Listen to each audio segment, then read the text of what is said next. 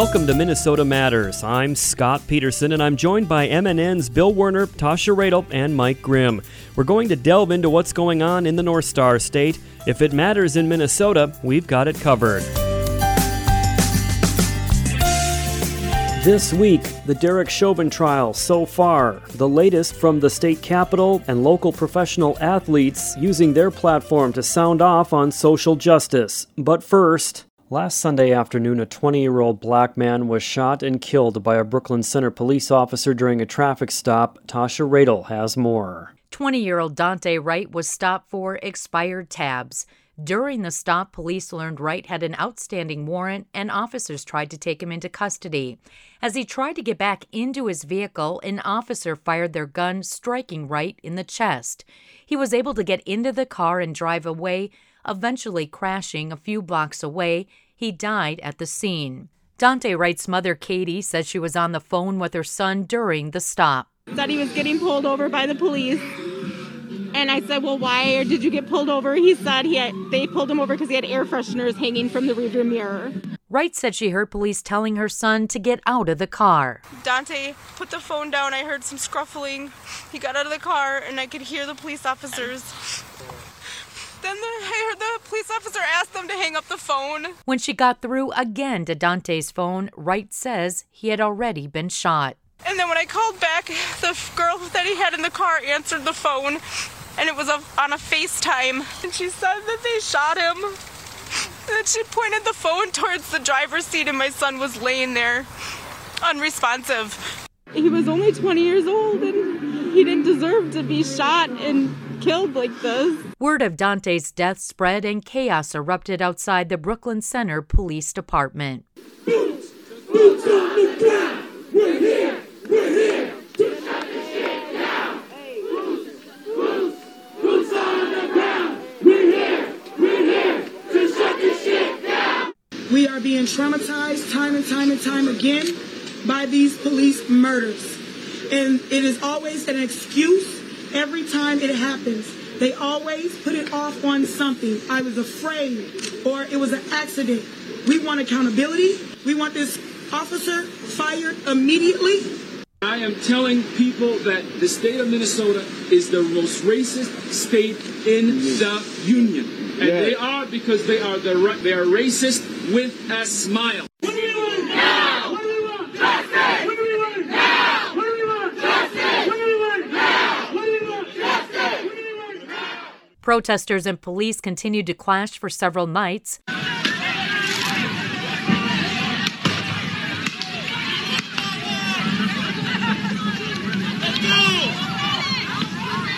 Minnesota State Patrol Colonel Matt Langer says there have been dozens and dozens of arrests for what he called riot and criminal behaviors. Meanwhile, Brooklyn Center Police Chief at the time, Tim Gannon, identified the officer who shot and killed Wright. Kim Potter had been with the department for the past 25 years. Gannon said body camera footage showed Potter after warning her colleagues she was about to use her taser.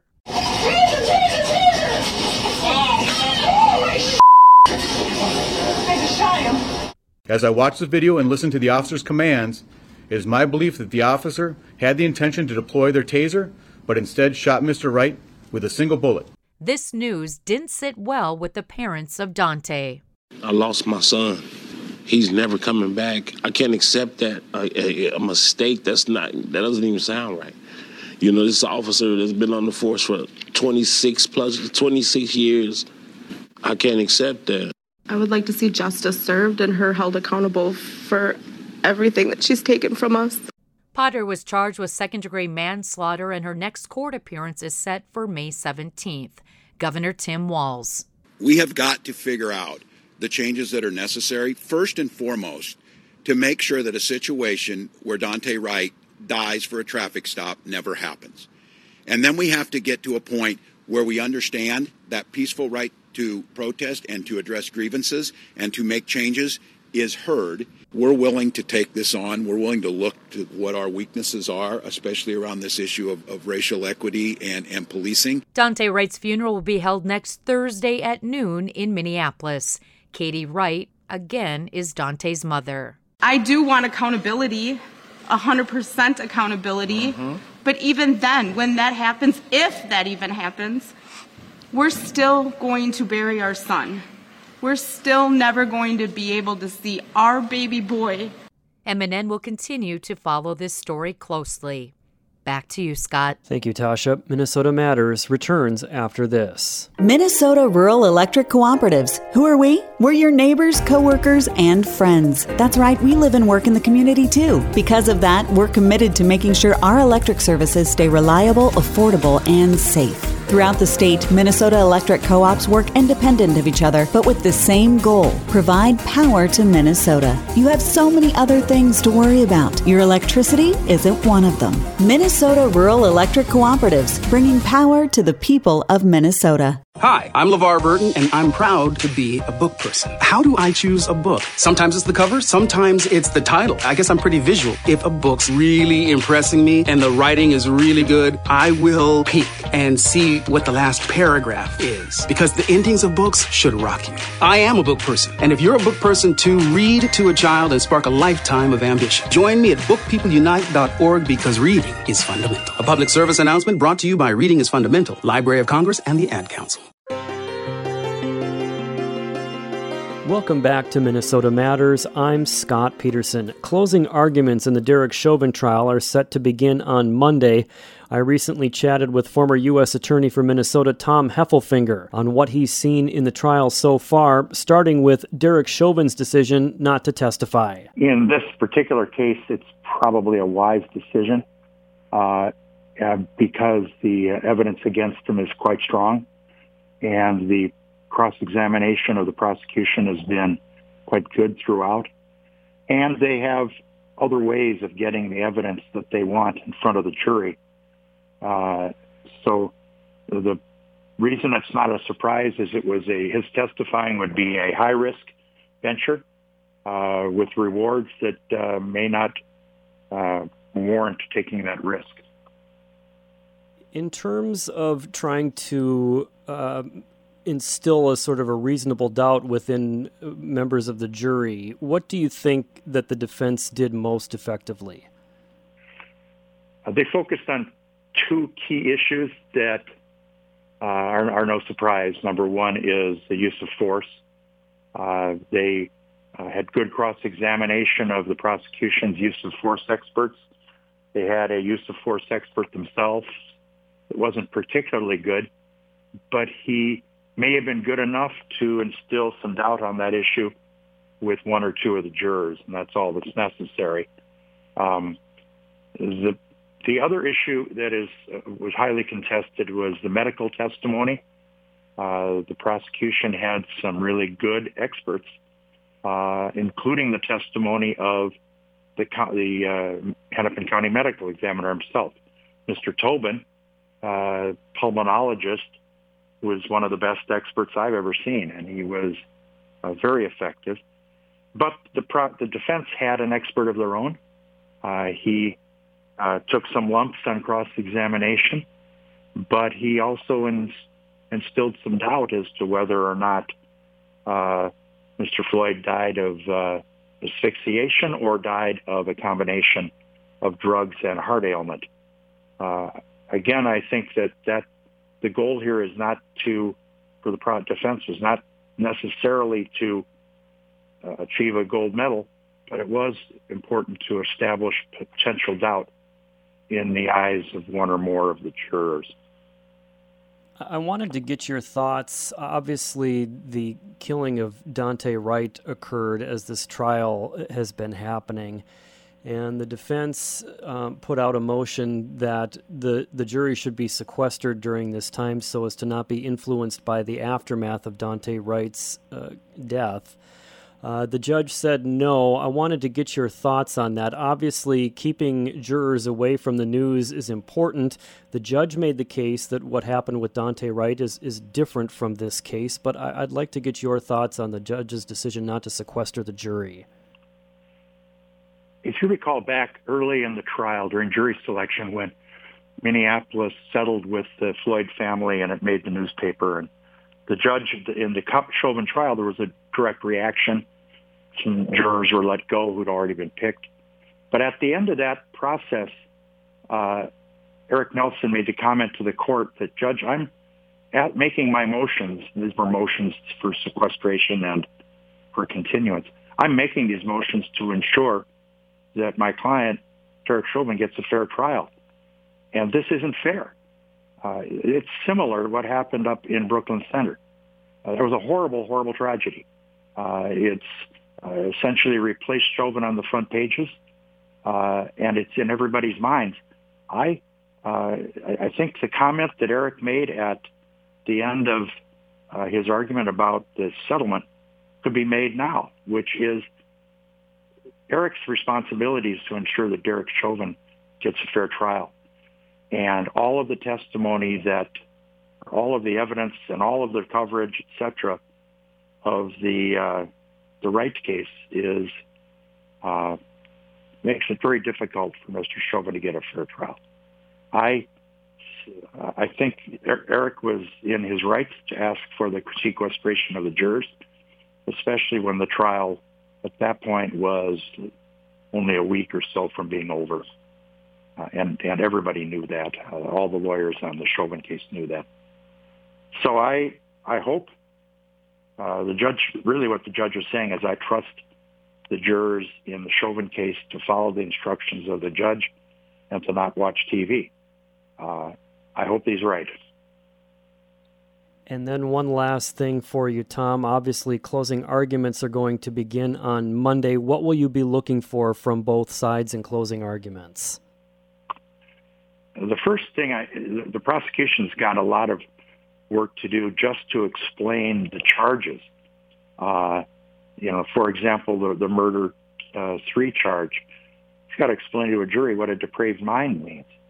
And they've got to explain to the jury how unintentional murder 2 still requires proof that he intended to assault Mr. Floyd. I think the evidence that's come in the last week about medical probably strengthens the case for a conviction of Mr. Chauvin on the manslaughter culpable negligence count. And I assume that the prosecution is going to work hard to explain that. But they're not going to work so hard that they want to talk the jury into convicting on that charge only and forget the others. So I think what I'm going to be looking for from the prosecution is the law and the elements.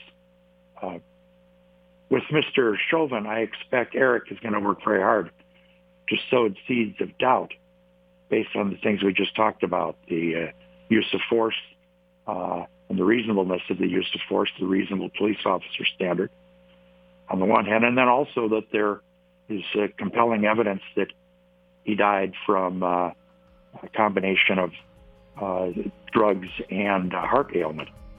In other words, they're going to work hard on establishing doubt. Thank you to my guest, former U.S. Attorney for Minnesota, Tom Heffelfinger. Minnesota Matters returns after this.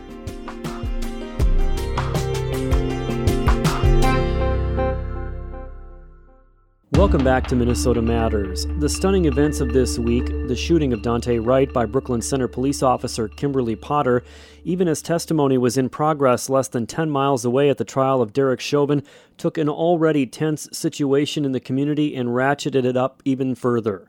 MNN's Bill Werner reports it had the same effect on Minnesota's political scene. Brooklyn Center Police Chief Tim Gannon's comments after he released that body cam video ignited a political firestorm. As I watched the video and listened to the officer's commands, it is my belief that the officer had the intention to deploy their taser, but instead shot Mr. Wright with a single bullet. This appears to me, from what I've viewed and the officer's reaction and distress immediately after, that this was an accidental discharge that resulted in the tragic death of Mr. Wright. National civil rights leaders did not buy that explanation. Dealing with a 26-year veteran.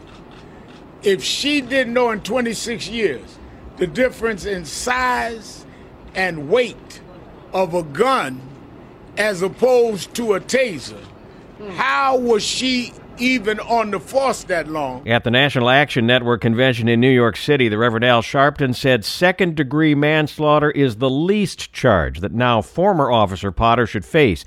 Attorney Benjamin Crump was more direct the next day in Minneapolis at a news conference with Daunte Wright's family. If you consider apples to apples. You had Officer North here in Hennepin County. He shot a white woman. He shot and killed her. He showed great remorse. Said it was an accident, did not mean it. He was charged with third-degree murder and convicted of third-degree murder and sentenced to 12 and a half years. Now present before us, we have Officer Potter, a white police officer, kills an unarmed black man, and she's charged with second-degree manslaughter. Our hearts are aching right now. We are in pain right now. And we recognize that this couldn't have happened at a worse time. We recognize that this is happening at a time when our community, when all of America, indeed all of the world, is watching. That's Brooklyn Center Mayor Mike Elliott. Governor Tim Walz demanded the legislature, quote, finally hold some hearings on some of these reforms. Things that are supported by both law enforcement and community members. Things that we know that would reduce the chance of a routine traffic stop escalating into a loss of life. Just to be very clear, there is no intention as we stand here today of having a single hearing on a single thing to change this. And that's simply not acceptable. That remark appears to be directed at Senate Republicans. GOP leaders point out there are some Democrats in the Minnesota House who are resisting additional police reform measures.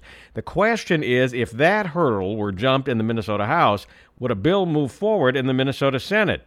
It feels like it's a powder keg out there, and we have to figure out how to get through it. Senate Republican Majority Leader Paul Gazelka promised hearings within 2 weeks.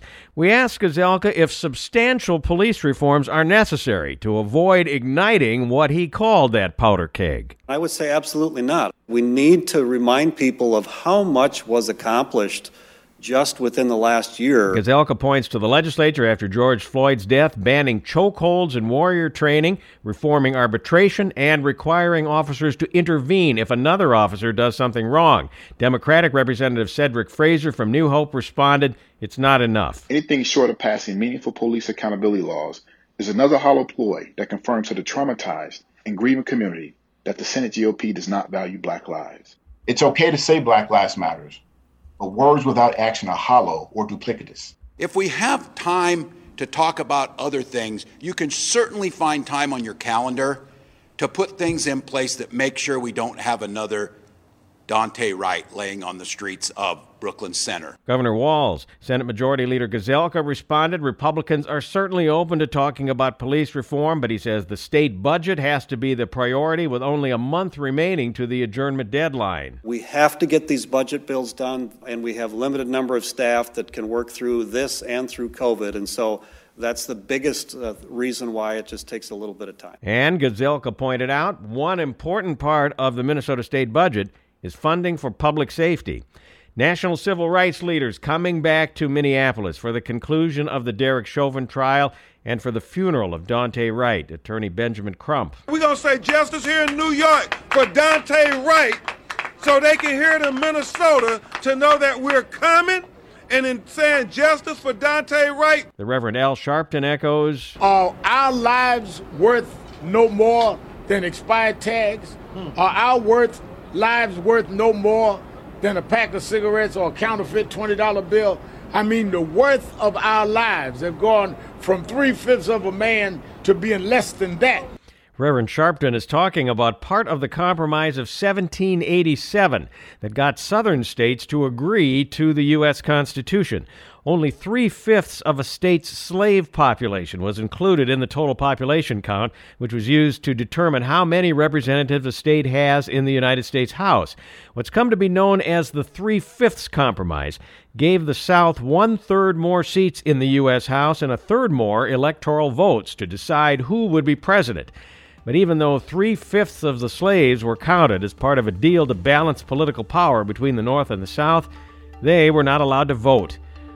Quick history lesson there, Scott, as we in Minnesota now live events that will probably end up in the history books. Thank you, Bill. Minnesota Matters returns after this.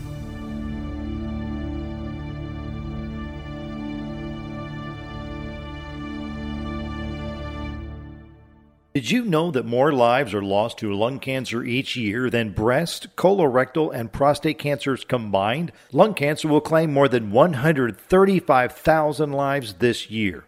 But new treatments have improved survival for many with the disease and offer new hope for many more. So does lung cancer screening with low-dose chest CT. The American Cancer Society and most major professional organizations recommend that adults ages 55 and older with a long history of smoking, even if they have quit, should talk with their doctor to learn more about lung cancer screening. Lung cancer screening saves lives by detecting lung cancer early when it's more successfully treated. So, ask your doctor if lung cancer screening is right for you. And if you smoke, ask your doctor to help you quit. Visit the National Lung Cancer Roundtable website at nlcrt.org. That's nlcrt.org.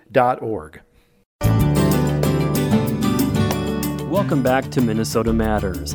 As social unrest continues in Minnesota, professional athletes are once again using their platform to sound off on social justice.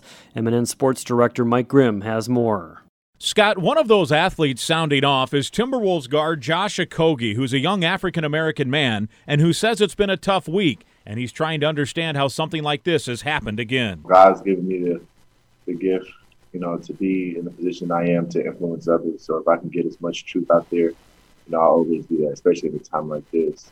Every time something like this happens, it just brings me back to, I don't know when, but it was like a year ago on Netflix. There's this stand-up Chris Rock does called Tambourine, and he says he was obviously joking because he's a comedian, but obviously there's a lot of truth to it. He was saying some jobs just can't have bad apples.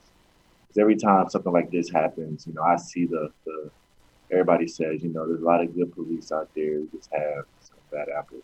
And every time that I see that, I think about, that script where Chris Rock wrote, and it kind of went like this. So say, I'm starting an airline business, JO Airlines, come fly with JO Airlines. And I say, okay, look, all of our pilots are pretty good, but we have a few bad apples. Would you buy a ticket to JO Airlines? Probably not, right? Nah, I wouldn't buy a ticket to my own airline if that was the kind of stigma going around. Same thing with like hospitals. Like if I was going to a hospital, I needed, somebody needed a implant or something or a procedure done, and they say, look, most of our doctors are good, but we have some bad apples in the hospital. Nobody would go to that hospital because it's just some jobs where you can't have bad apples, especially when it's people's livelihood that's at stake. So I think the police industry is the same thing. You can't have bad apples, And I'm not here to say that, obviously Daunte Wright, whether he was right or wrong in that situation, he shouldn't have to pay the price of life or death for that. Like, there's been so many situations where I've been wrong, but I shouldn't have to die. I shouldn't have to be at the hands of a police officer, whether somebody lives or not. Like we played today, we lost. I probably ran 5 plays wrong today. I shouldn't be killed for it. You know what I'm saying? The other team probably did something wrong today. They shouldn't be killed for it. Like, and it just hurts because it's like all of this just could have been prevented. Like, doing my research, so in 2020, there was about 45 police officers who've been killed by gunfire. And there's been from the beginning from January till about December 8th, it's been over 1,000 police officers who've killed, civilians. And when you take into account there was a whole pandemic where it wasn't even a lot going on last year, that's a kind of high number. And about 30%, 28 to 30% of those thousands of people were Black. And so you're saying probably like about 300 plus people, Black people, were killed by police officers last year. And we're about 13% of the U.S. population. So that's entirely too much. And there's definitely a problem. And we have to hold people accountable, like for real though. It's just a saying. I don't want this just to go where it's like, okay, it's just another episode. Oh yeah, we're gonna say let's hold people accountable, and we're just gonna wait till this dies down, and then everybody's gonna forget about it. We have to just keep having this conversation because it's happening too frequent that a young 20-year-old kid gets killed not too far from where they're having a trial for another black man getting killed. Like that shouldn't happen. Like, it shouldn't be that frequent where somebody gets killed through the same thing that somebody else is being on trial for doing. Like it just, like, that just doesn't make any sense. You know what I'm saying? Like, and I know officer said she thought it was a taser, but even that just shows you how, like, subconsciously, you know, when they see a black kid or anything, it's just they're automatically a threat, because you have your handgun to the right and your taser is supposed to be to your left. You have to cross your body to get your taser. So you should know, you know, where your taser is, and you should know where your gun is. And if you're going to arrest a kid, the training also states you want to make arrest near the trunk of the car, so that person you're arresting doesn't really have that space to get back into a car to drive away.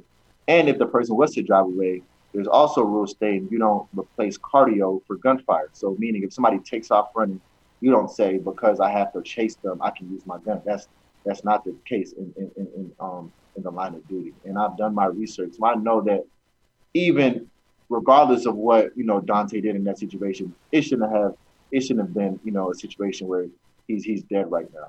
You know, worst case scenario, you let him go, you got his tag, obviously you looked him up, you have his information to know that there was even a warrant out for his arrest.